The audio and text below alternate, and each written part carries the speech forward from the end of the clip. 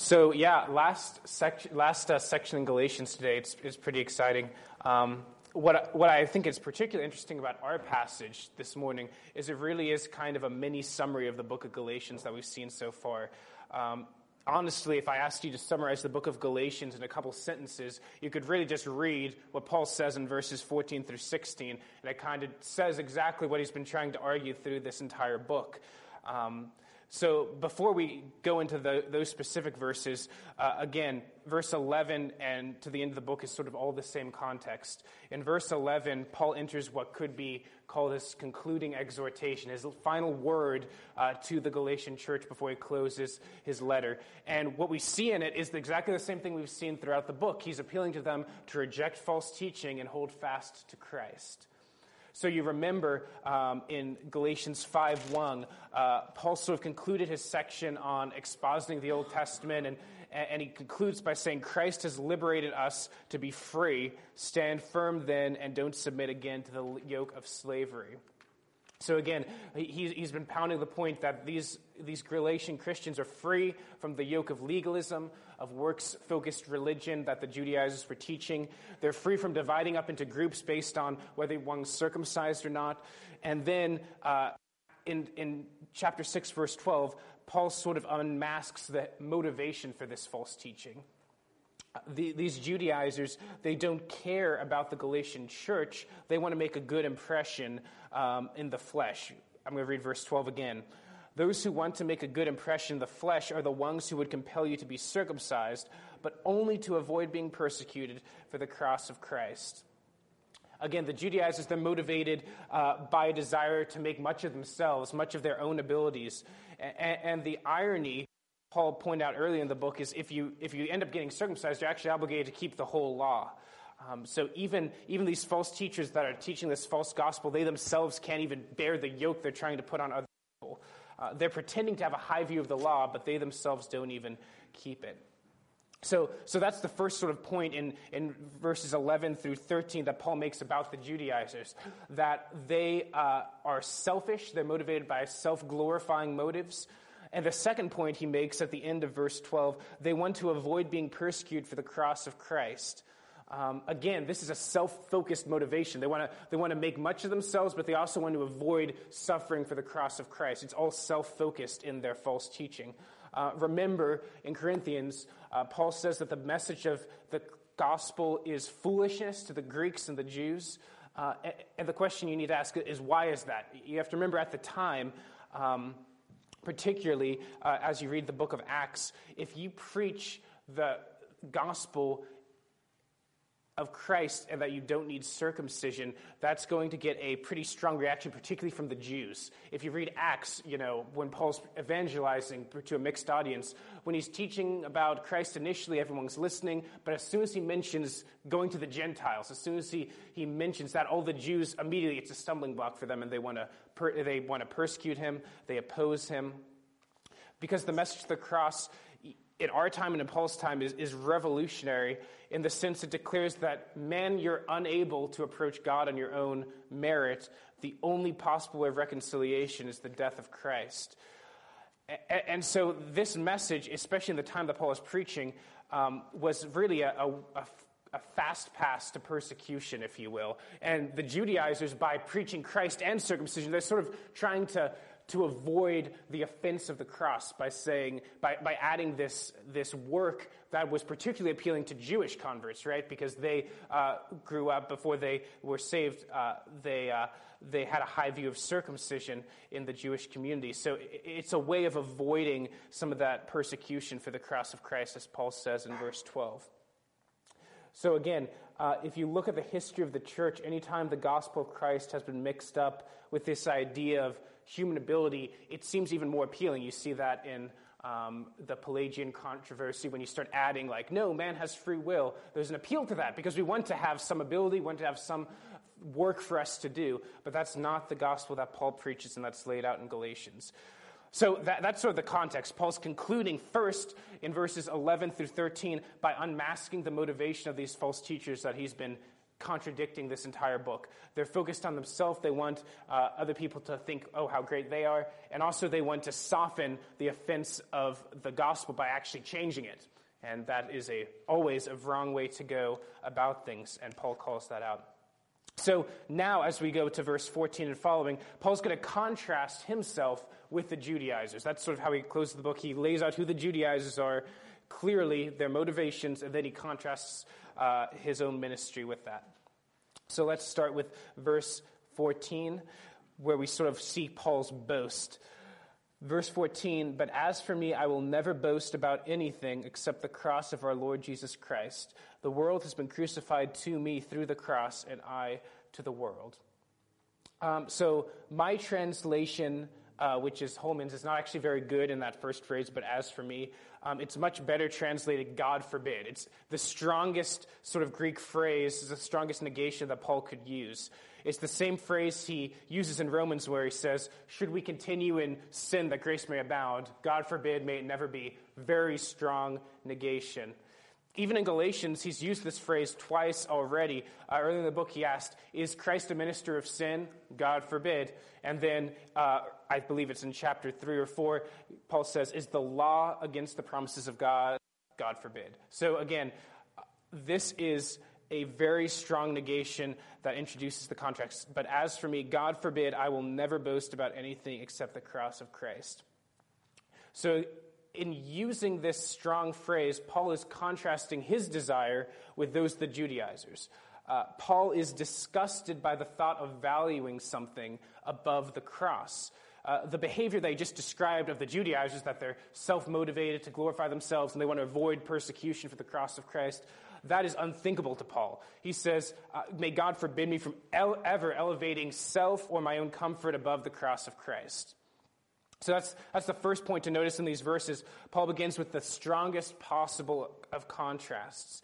Paul is not setting himself as slightly different from the Judaizers, like we're kind of on the same team, we just disagree slightly here. He's saying, the behavior is something I want no part of.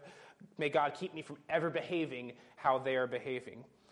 So with this strong wording, the question is, why is he so vehemently against the Judaizers? He spent the whole letter pointing out flaws in their teaching. Why is that so important to Paul? Why can't Paul just agree to disagree over this issue of circumcision? And the answer he ties in verse 14 is this idea of boasting. And this word boast, which is translated in my translation, it means to glory in. Paul says, God forbid that I should glory in anything except the cross of Christ. For Paul, this was the heart of the whole issue. What are you glorying? The Judaizers are glorying in something, and he's glorying in the cross of Christ. So the question we need to answer is, what does it mean to glory or boast in something? And this is interesting because typically when you hear the word boast in English, it has a very negative connotation, right? So if someone's boasting, they're prideful, they're elevating themselves in a negative way. And this phrase that Paul uses, to glory in, it's sometimes used negatively in the New Testament, but it can also be used in a positive sense like he uses it here. Just in the verse before, he says, the Judaizers want to boast about their flesh. Again, that's using it negatively. The Judaizers want to glory in their flesh. Paul wants to glory in the cross of Christ. So again, this phrase to glory in, I think, is crucial because this is sort of the heart of the contrast Paul lays out between him and the false teachers. So what does it mean to glory in something? I personally think probably the best word study I've ever read of this idea of glorying in something was penned by Jonathan Edwards in a section of his book, The End for Which God Created the World.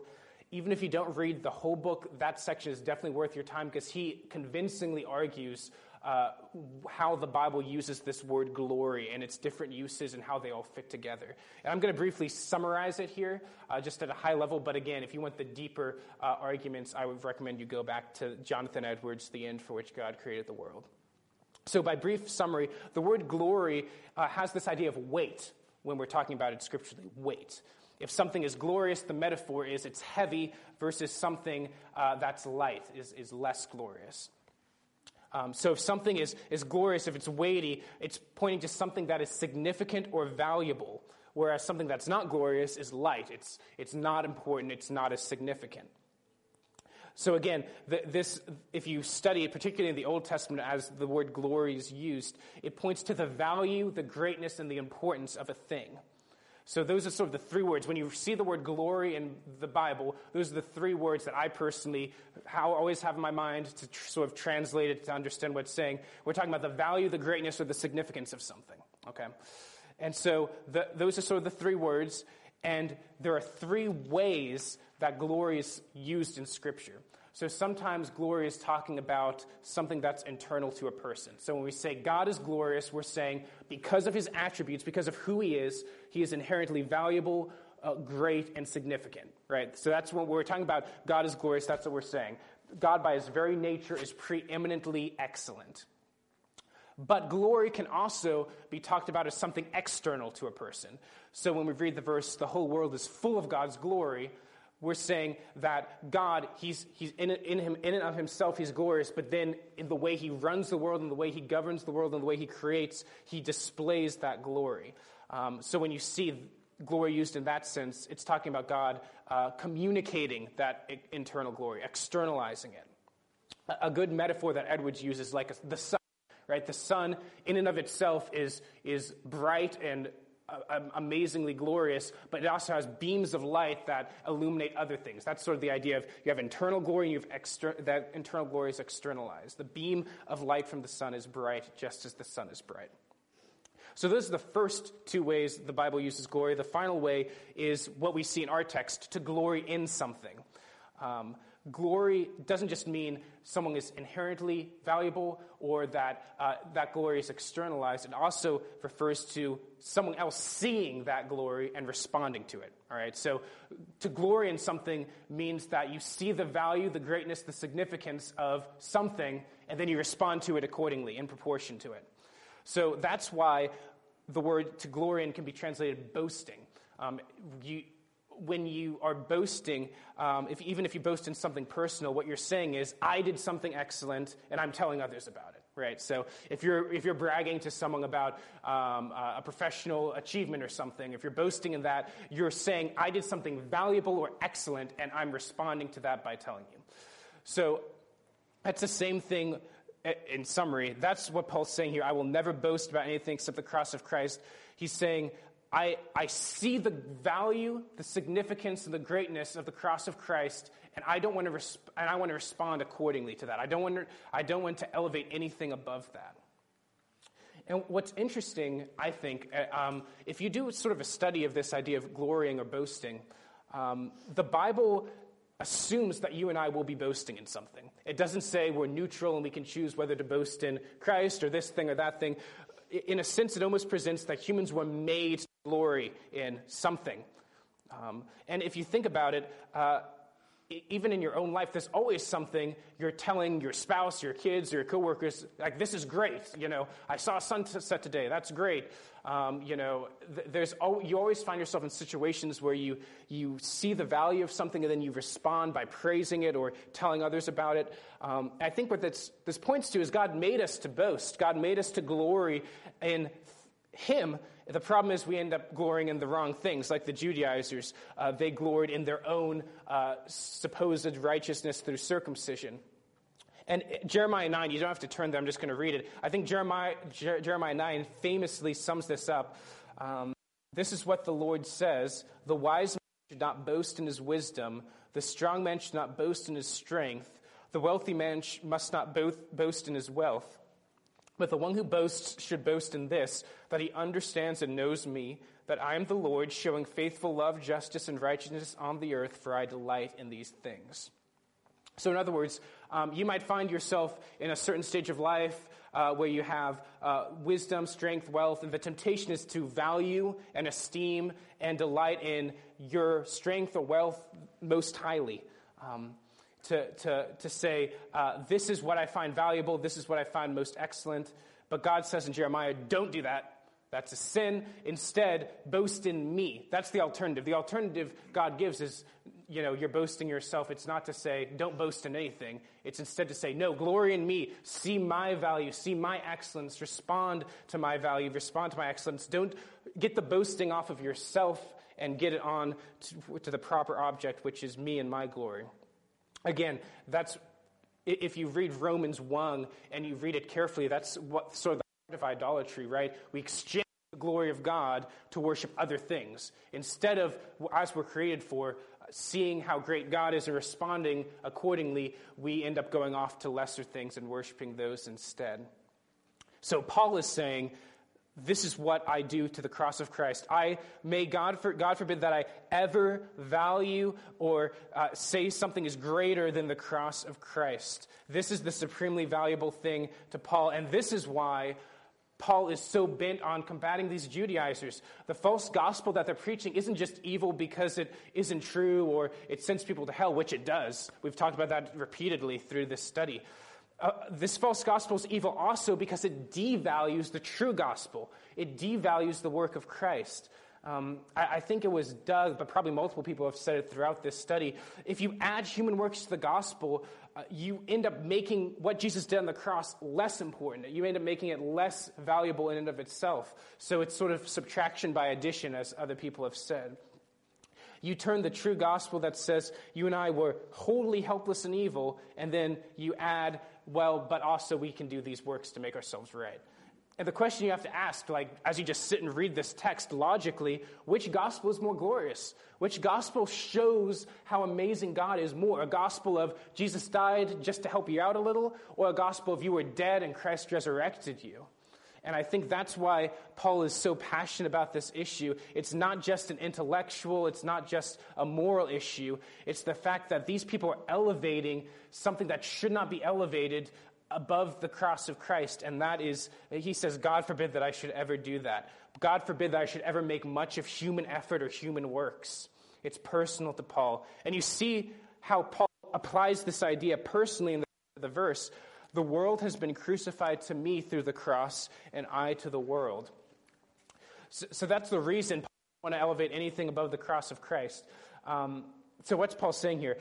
He says, I can't elevate anything above the cross of Christ. I can't elevate my ability. I can't elevate circumcision, because none of those things ultimately did anything for Paul.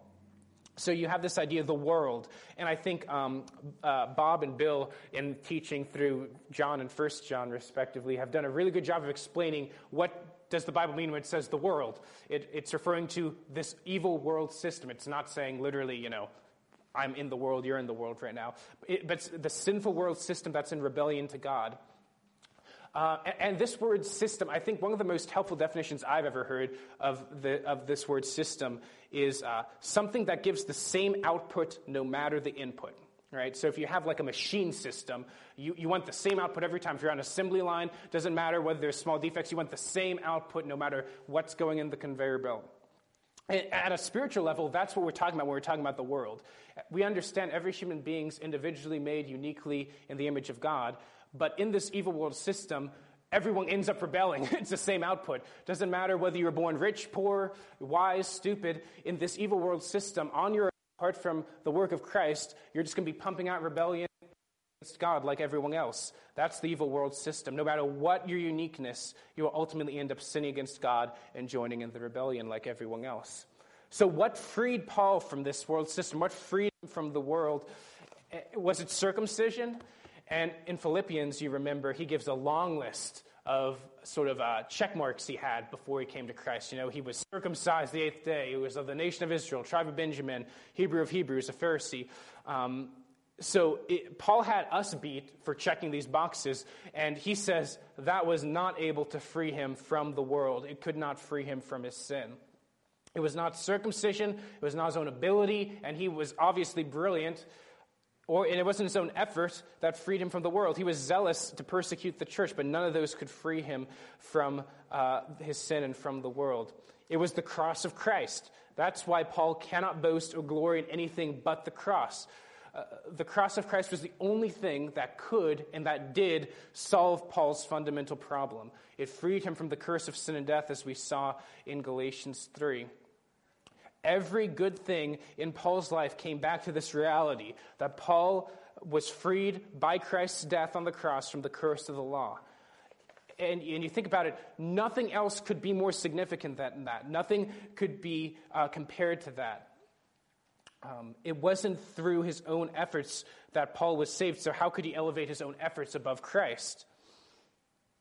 Paul was circumcised, and he saw that it couldn't save him from his fundamental problems, so why would he ever elevate circumcision above the cross of Christ?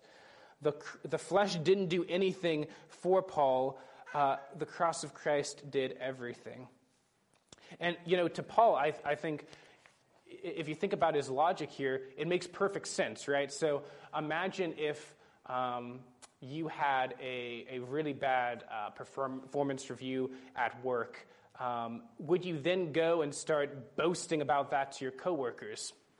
Probably not. It would make no sense. That didn't do anything for you. Why would you value that highly? Or if you remember back in your school days, if you got an A on a test and an F on a test, which one would you probably tell people about? Probably not the F. You probably wouldn't elevate that very highly. And in a spiritual sense, why would you elevate something that could not save you? Why would you elevate your works? Why would you elevate your own abilities when those things could not save you from a world system? Why would you boast in that or glory in anything else besides the cross of Christ? So that's sort of the logic of what Paul's saying.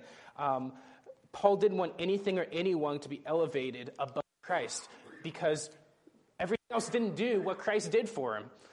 Nothing solved his fundamental issues besides Christ's propitiation that he received on the cross, that Paul received through Christ's death on the cross. So that's the first point. Paul's clarifying what he boasts in contrast to what the false teachers are boasting in. So now verse 15. For both circumcision and uncircumcision mean nothing. What matters instead is a new creation. Again, like I said, this sentence kind of summarizes Paul's entire thesis of the book. Circumcision and uncircumcision don't matter anything. What matters is a new creation. So again, the Judaizers are elevating circumcision. They're making it necessary for salvation. They're elevating it to a place that God never intended to be occupied. And again, I think it's easy for us, modern day America, to sort of gloss over this circumcision or uncircumcision issue. But at the time, you have to remember, circumcision was something prescribed by God. This wasn't just something they made up out of nowhere. This is something in the Old Testament law that they've been doing for hundreds and hundreds and hundreds of years. And then Paul comes in and says, it doesn't matter at all. Goodness gracious, that's a pretty shocking statement that Paul makes in verse 15. It's a bold statement. He's telling the church that it doesn't actually matter, something that has been practiced for hundreds of years in the nation of Israel. Christ is the issue, not circumcision. And you see that even in the New Testament, this is a hard pill to swallow. If you read through Paul's letters, he constantly goes back to this issue because it culturally at the time was just tough to understand that circumcision is not the issue. This word mean nothing. You can translate it as it has no strength, it does not prevail. So in other words, Paul's saying there's no inherent spiritual power in being circumcised or in being uncircumcised. Paul makes it clear in Romans and Ephesians that the Jews did have benefits. They had access to the oracles of God. And if you were a Gentile, you were sort of cut off from those promises before Christ came. But Paul's point here is being a Jew or a Gentile didn't automatically make you in a right relationship to God. Why would a Christian feel obligated to get circumcised when before God it didn't matter whether you were circumcised or not? You don't get any spiritual power from it. Circumcision does not solve your fundamental problems. So again, this ties back to what Paul said in verse 14. He's highlighting again the importance and the value of the cross of Christ. The circumcision or uncircumcision have no spiritual power. They have no power. They have no ability. So what does? And what Paul says is, what matters instead is a new creation. This word new has an idea of unprecedented. Paul isn't talking about minor improvements. He's not talking about, you're pretty good, but you need to tweak a few areas of behavior and then you'll be great. He's talking about radical newness, a creature never before seen. So again, Paul is highlighting the foolishness of circumcision. The spiritual state of mankind is not such that you can simply cut off some physical foreskin and then you're in a better standing before God. That's not where we're at biblically. That isn't our problem. The doctrine of the depravity of man as laid out in Scripture is crystal clear that we aren't fixer-uppers that need a couple external works added or a couple behavior shifts. We are dead, we are a corpse, and we need new life. We need to be recreated. And so the question is, how can we become this new creation? Is it through circumcision? Is it through our own effort? And you remember that Paul uses a similar phrase in 2 Corinthians. He says, if anyone is in Christ, he is a new creation. Behold, the old has passed away, the new has come. So circumcision does not have any power or ability to breathe life into the dead corpse that is you and I spiritually, but Christ does have that power. I think Matthew Henry has an excellent little quote here from his commentary.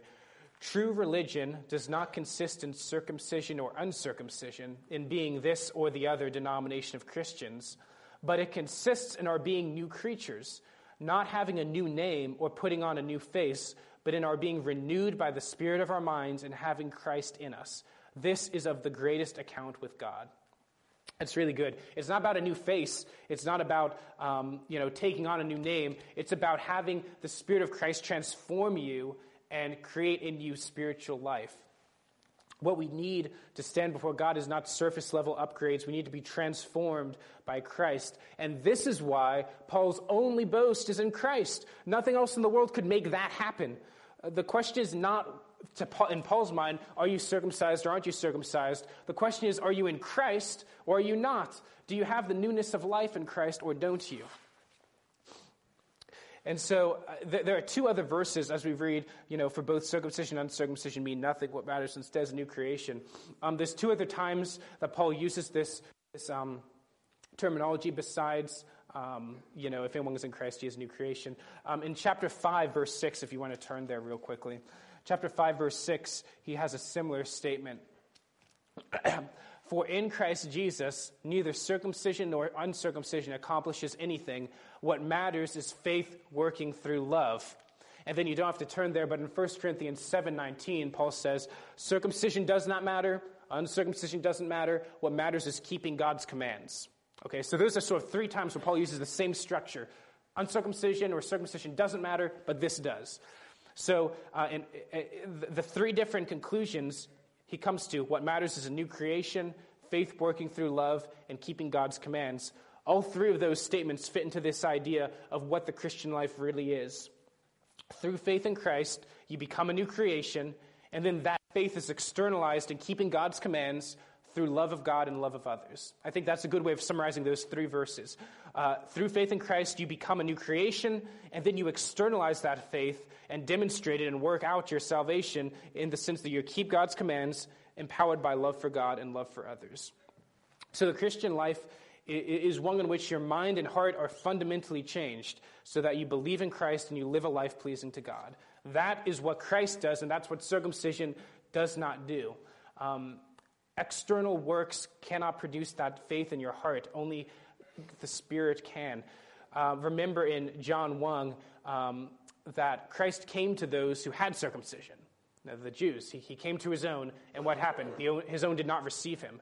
So if there was any power in being circumcised, the whole nation of Israel would have believed immediately when Christ came, but they didn't, because circumcision doesn't produce faith in you. Can external works produce love for God or love for others? I think one of the points that in verses 11 through 13 of chapter 6 is the Judaizers were promoting themselves because circumcision gave them an idea of pride. So focusing on circumcision or external works doesn't actually foster love for others. It fosters a you elevating yourself above others. And then finally, can external works give you the ability to obey God's commands? I think external circumcision is not what Paul says in chapter 5. He says that the Christian life is spirit fighting the flesh. You need to walk by the Spirit to not carry out the desires of your flesh. Just being circumcised doesn't automatically give you that ability. You need the Spirit. So again, if you step back, this verse 15 is sort of Paul's final conclusion on the whole matter. Circumcision and uncircumcision have no spiritual power, but if you want to become a You need new life, and that life is only provided through the cross of Christ. So those are the first two things. So Paul boasts only in the cross of Christ, and the cross of Christ is the only way through which you and I can receive true spiritual life, not circumcision. So finally, verses 16 through 18, we have a benediction as Paul closes his letter. May peace come to all those who follow this standard, and mercy to the Israel of God. From now on, let no one cause me trouble, because I bear on my body scars for the cause of Christ. Brothers, the grace of our Lord Jesus Christ be with your spirit. Amen. So first he says, may peace come to all who follow this standard. So this word for standard is where we get our word canon, same word. So it's this idea of a straight reed, like a ruler, a yardstick. It's something that you compare other things to. It's the ground truth, so to speak. So what's the standard he's talking about here? Peace come to all those who follow this standard. I think he's referring back to, he could be referring to everything he's just been talking about in Galatians, obviously, but I think more immediately he's talking about the canon, the truth that circumcision has no spiritual power, you need to be a new creation. I think that's what he's referring to. He pronounces peace on those who hold fast to that truth. And I think by implication, there's sort of two things he's pushing on the Galatians. First, that the Galatians need to start being discerning. If you have a canon, the way you use it is, this is the truth, I'm hearing other things, how does that compare with this truth? So by saying peace to those who actually hold to this truth, I think there's an implicit idea of, the Galatians need to start using this canon to be discerning against the false teachers. They need to recognize that if it's true that circumcision or uncircumcision have no spiritual power, these false teachers need to be booted out. They need to be tossed out along with their doctrine. You recall in Ephesians, he talks about you don't want to be children tossed to and fro by every wind of doctrine. The alternative to that is holding fast to a fixed standard to anchor you, and that's what Paul's talking about here, the standard of Christ and his cross, not works. And I think a second implication here, he says, peace come to all those who follow this standard. The Judaizers who do not follow this standard don't actually have peace. It's a warning to those who are departing from the gospel. If you don't hold fast to this standard, if you actually believe that circumcision is earning you merit with God, you're not going to be finding peace, because that's a false gospel, and true peace only comes through the cross of Christ. So there you have it. Sort of you have a reminder that the Galatians need to be holding to this standard or be discerning, and then you have a warning: if you depart from this standard, you're not going to have the peace that's promised. And then you have this phrase, and mercy to the Israel of God.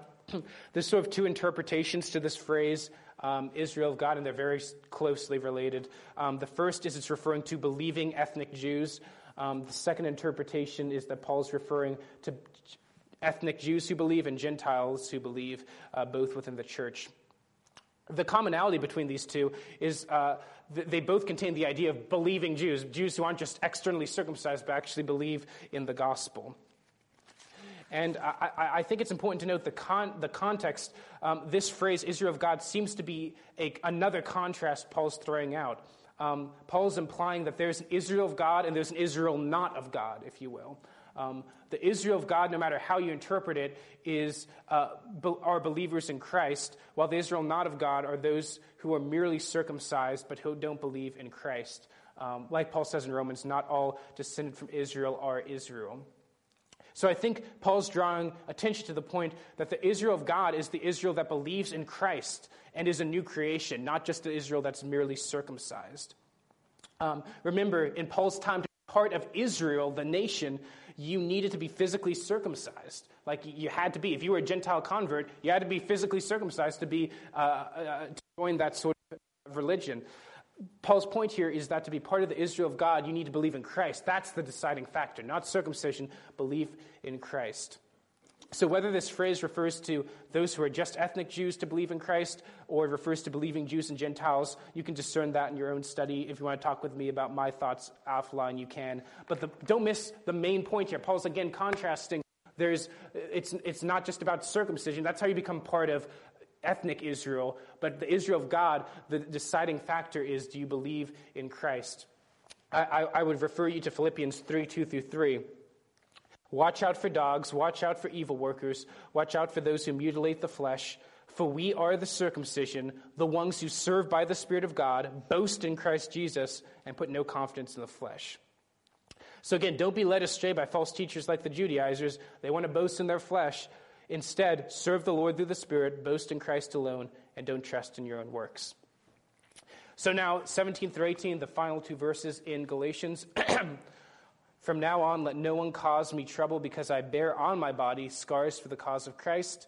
Brothers, the grace of our Lord Jesus Christ be with your spirit. Amen. Remember in verse 12, Paul says one of the motivations for the Judaizers is they want to avoid persecution for the cross of Christ. Paul says, I have been persecuted for the cross of Christ. Again, if you're Paul and you say circumcision and uncircumcision mean nothing at his day and age, you're going to get persecuted. That's like a guarantee, and you see that in Acts. The Judaizers were avoiding that persecution by combining circumcision with Christian doctrine, but Paul was not concerned with self-preservation. He didn't compromise to make the gospel more palatable to his generation. And again, at his time, if you want to make it more palatable, you just add circumcision. Everyone was sort of on board with that, but Paul wasn't willing to compromise.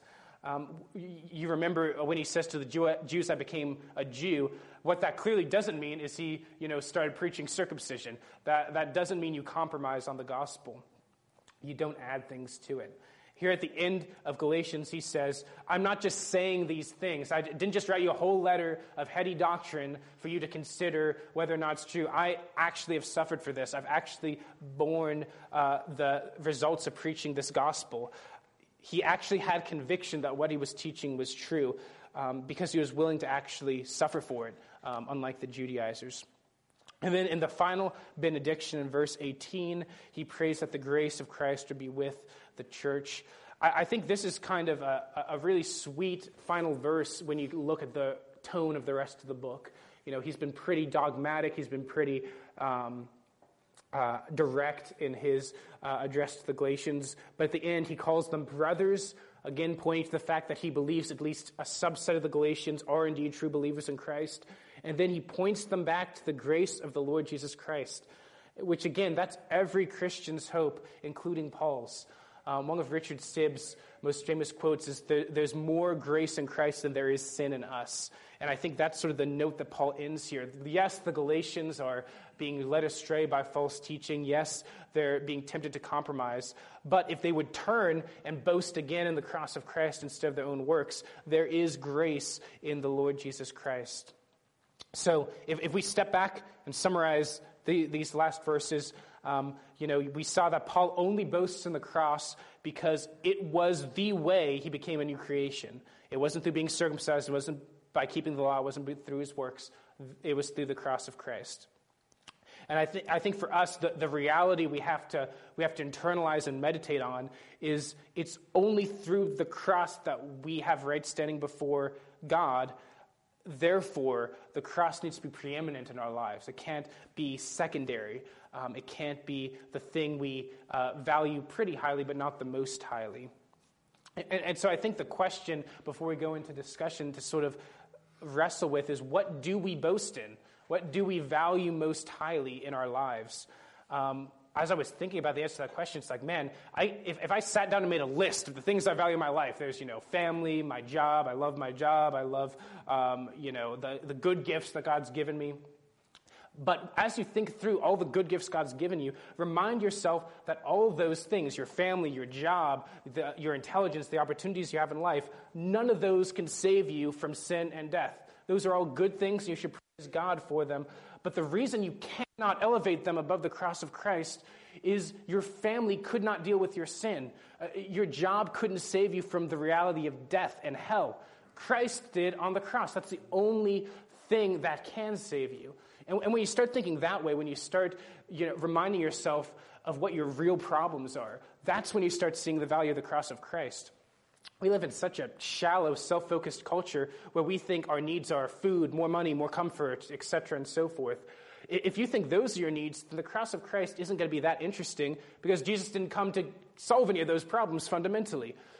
But if, as you study Scripture and you remind yourself daily that your fundamental need is you are a sinner in a world created by a holy God who will hold you to account, if that's the fundamental reality that you keep in front of you, that's the way you start seeing the cross of Christ to be more valuable. Because that's what Christ did. He came to defeat the power of sin and death. He came to rise you from spiritual death to spiritual life. And you're never going to value Christ as highly as he should be valued if you focus too much on felt needs instead of what the Bible says your real needs are. I think that's, if you look through the writings of Paul, I think that's sort of, I don't want to say the secret or the key, but this was a guy who couldn't stop boasting about Christ, but he also couldn't stop thinking about the reality of who he was before Christ and what Christ did for him. That's why he can say, God forbid I should never boast in the cross of Christ, because that reality was present in his life. He knew it. You read it in his letters. He's constantly talking about being the chief of sinners, constantly talking about Christ. And I think to the degree that we lose sight of what our real needs are, that's to the degree that we're going to value other things. We're going to value money, family, comfort above Christ.